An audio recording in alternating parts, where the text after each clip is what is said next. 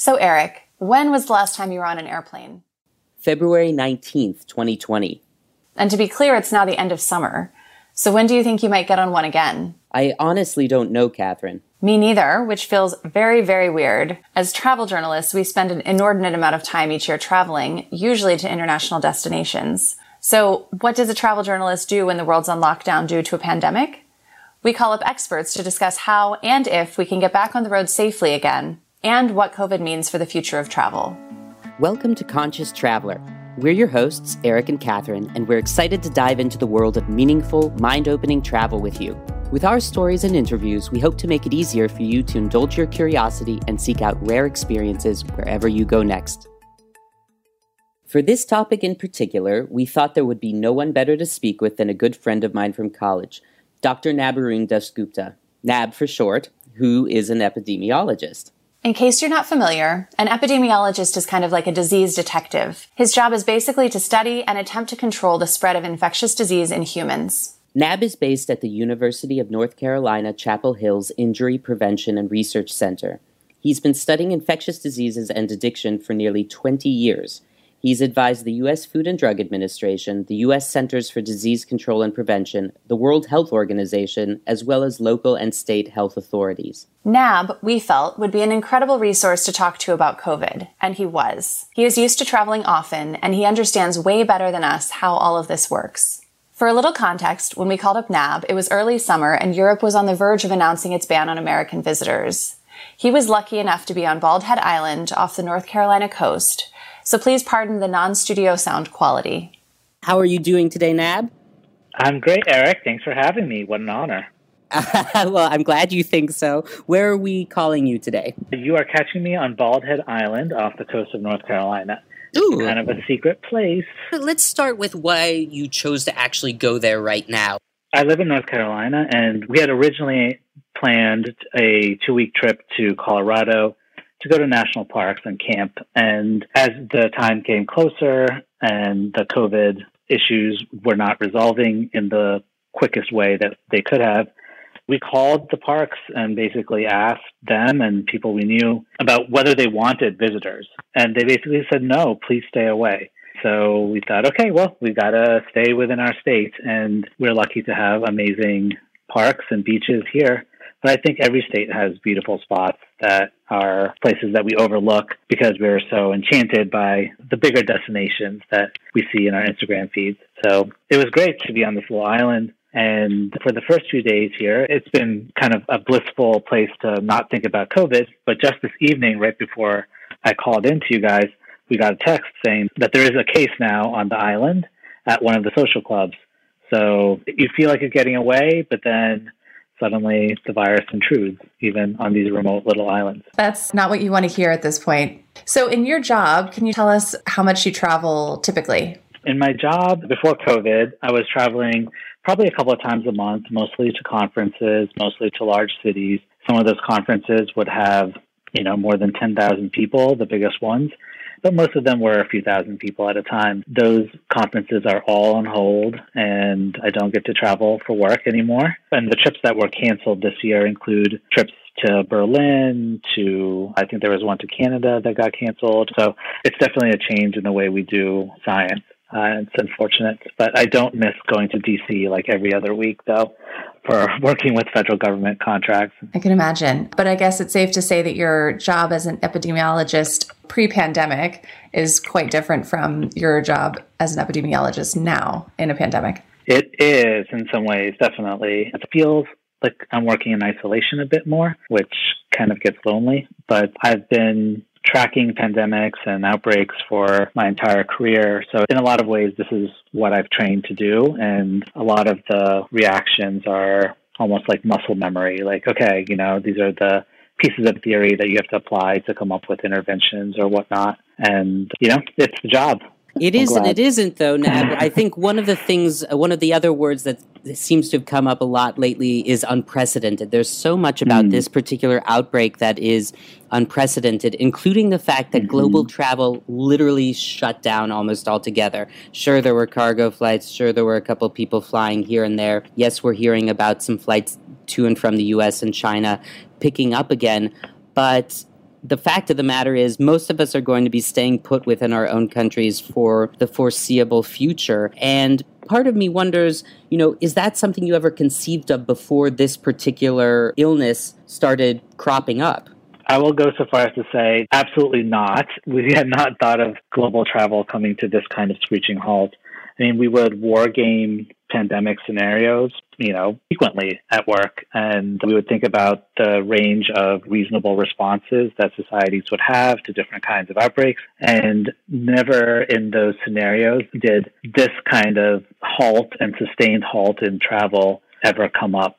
So it's definitely, the response, you're right, has been unprecedented. The response has been way more intensive and intrusive than what we had even conceived as would have been societally acceptable when we were thinking about interventions a few months ago. I mean, a lot of that is because of the sort of failure to respond of so many places, right? I can imagine in the scenarios that you all plan for, this wasn't even ever conceived of.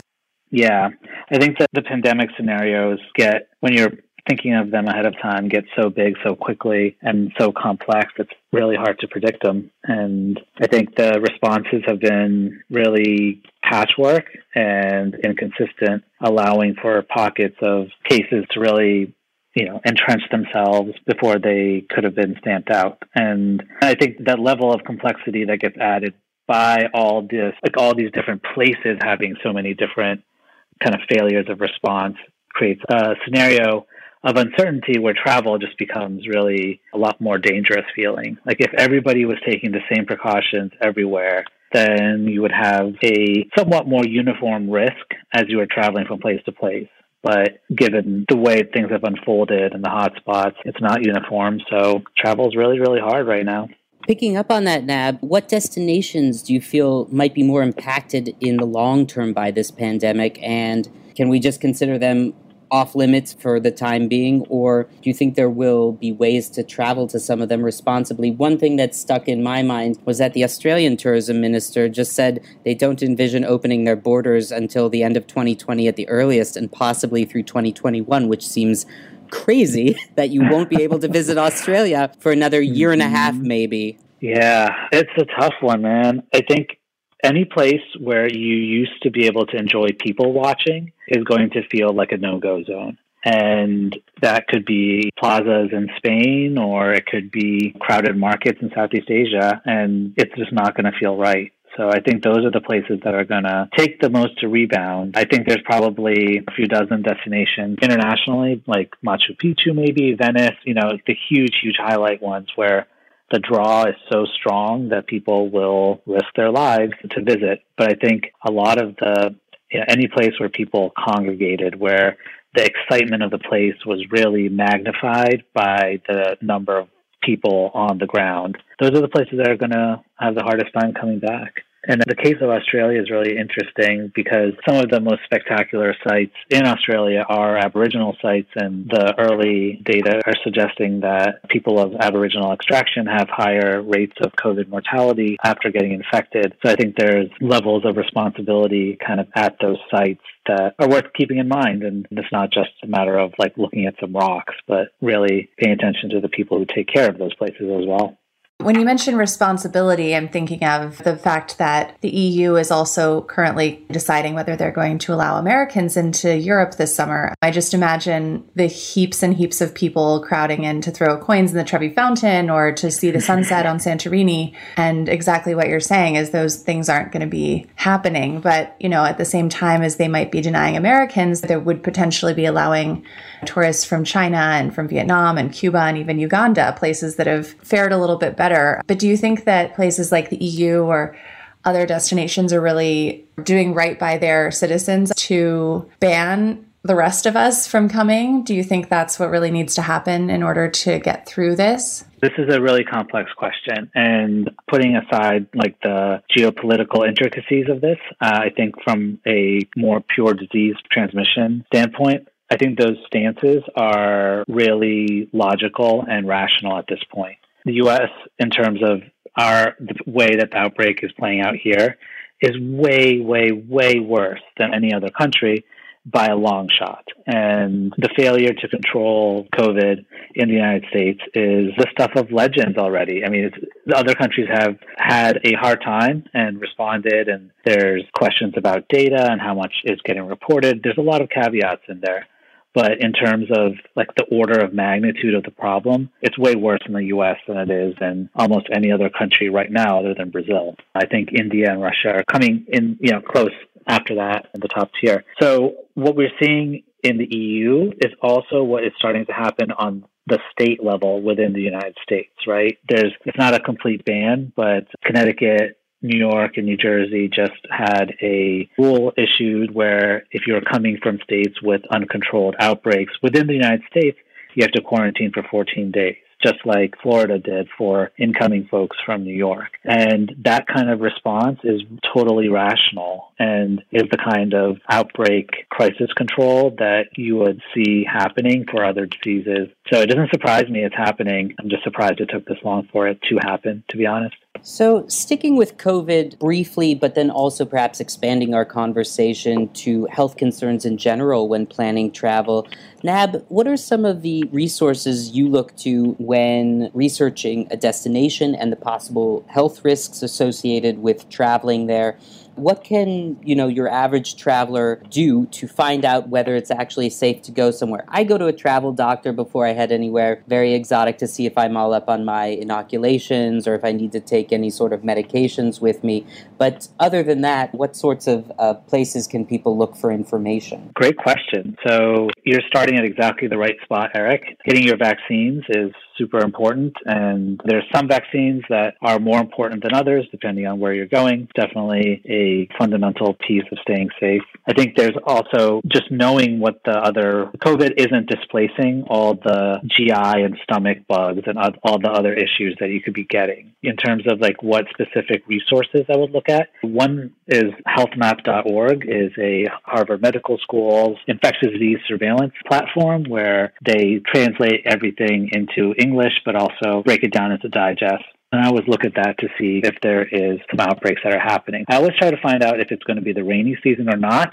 because I'd rather not be stuck in an overwater bungalow during the rainy season, even though that has happened despite the best plans. There's also the National Health Service in the UK actually does a really good job, I think, in providing very specific travel information, especially to countries where there's a lot of immigrants to England. So, for example, if you look at, and this might have changed since I looked at last year, but the U.S. government, the CDC's travel website, kind of treats all country like a country as one risk place, whereas the NHS treats each of the different regions of the country separately. So if you're going to a country like India, which has many different climates, and you're concerned about specific infections, Zika maybe, or malaria, then you could get more granular information in English readily available through the NHS travel website. So that's the one place that I always look if I look at the US one and feel a little bit unsatisfied. That sounds like a great resource. And Zika, it's like, who even cares about Zika now?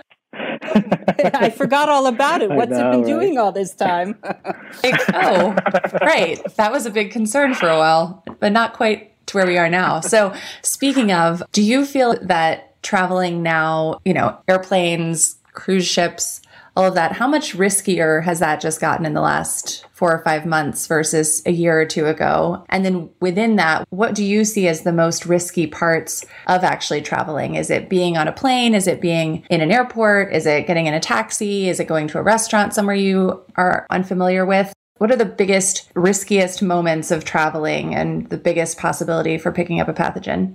So I think at the risk of losing all my statuses on all the airlines, I think the plane and airport experience are really kind of at the heart of what feels the most dangerous. One other epidemiologist I spoke to called the bathrooms on airplanes bioweapons. He said they were that dirty.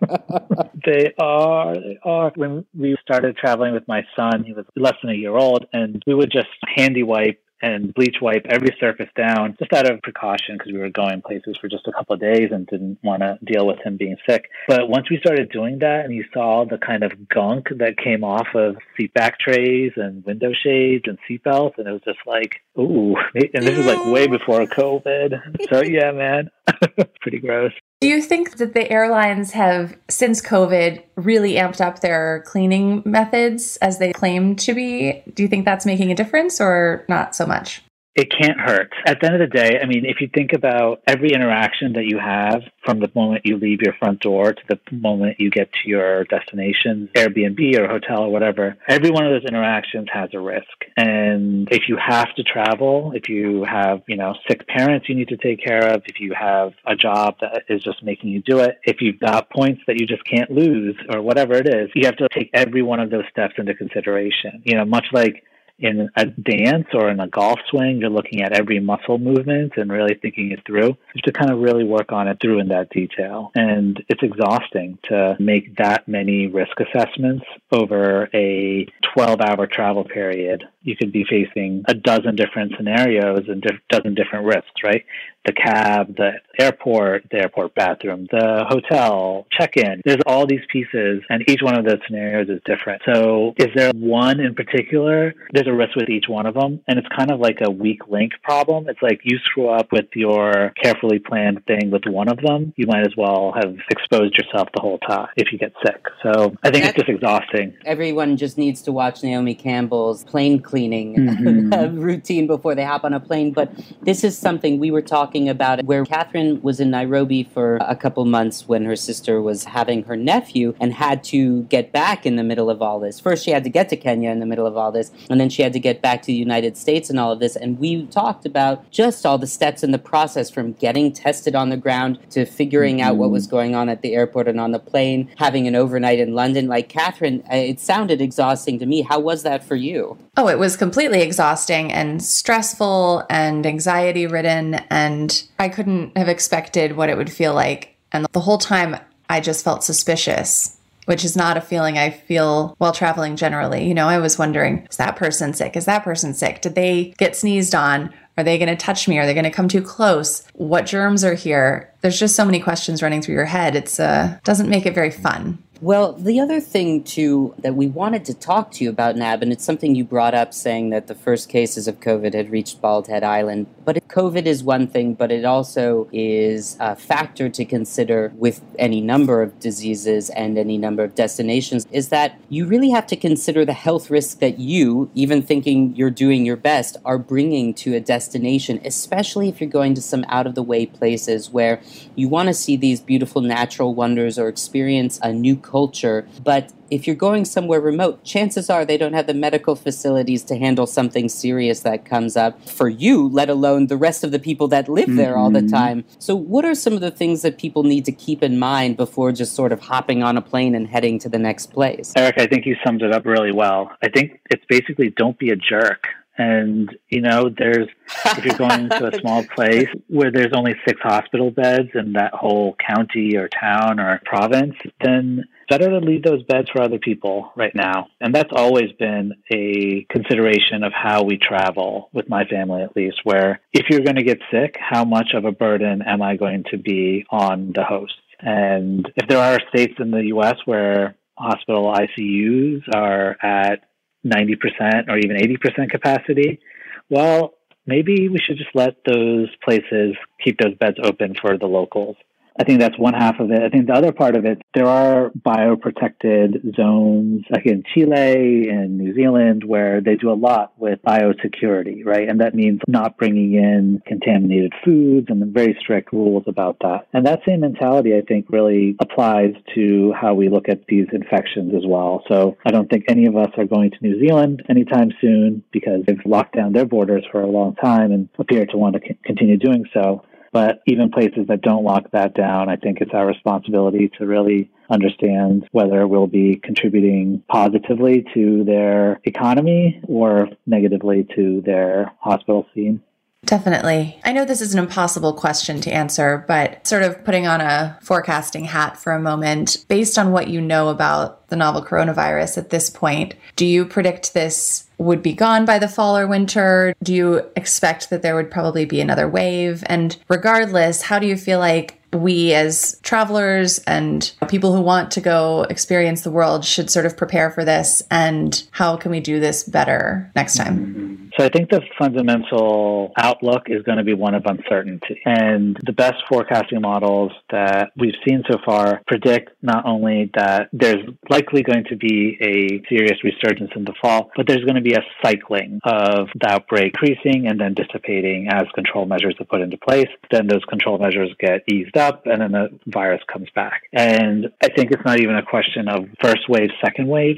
This is going to be a wavy cyclical pattern for the next year, year and a half at some level. So there's only places now that feel like they're moving on to the second wave. And then one state over might be still in the middle of the first wave. And it's going to be really hard to keep track of who's in which wave, and what it's going to really look like on a practical level is just a lot of uncertainty. Am I going to be required to quarantine for 14 days before I'm allowed to leave the hotel when I get to this destination? And the answer is maybe. If you leave tomorrow, maybe not. And so I think if you want to enjoy the vacations, doing things that reduce that uncertainty really helps.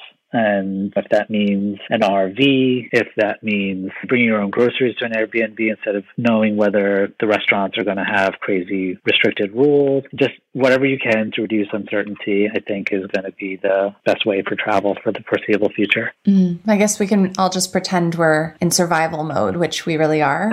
Prepare as much as possible. And what everyone keeps waiting for and talking about and hoping for is the vaccine. I don't know how much you feel that will be the solution, but I'm curious too, from a global standpoint, of how do you even go about rolling out a vaccine to all of the people in the world in all these countries that are hard to reach, where people don't have money? That just, to me, has so many other questions of logistics around it. So what's your thought about the question of a vaccine and how much that will be this savior sort of solution? You make a really good point, Catherine, and I don't have a perfect answer. I think a lot of it's going to depend on how safe the vaccine is, whether it needs to be kept cold while it's transported. Can the laws be changed ahead of time so that it can be administered anywhere by people without having to have a full medical degree? There's a lot of things that can be done structurally to kind of clear the path for when this vaccine becomes available, which I don't see really happening right now yet.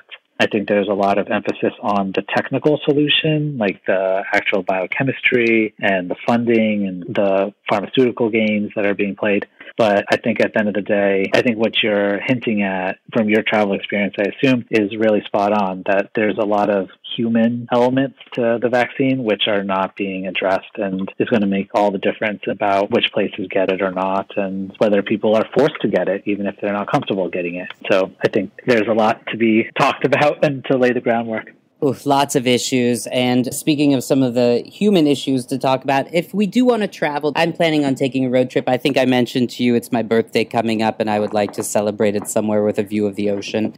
What are some of the supplies that everyone should bring with them no matter how they're traveling? Me, I'm stocking up on some sanitizing wipes, which I will say that I always bring with me anyway, and some disinfectant hand solution. I'll be packing some masks with me. But what should be in every traveler's bag for now and going forward?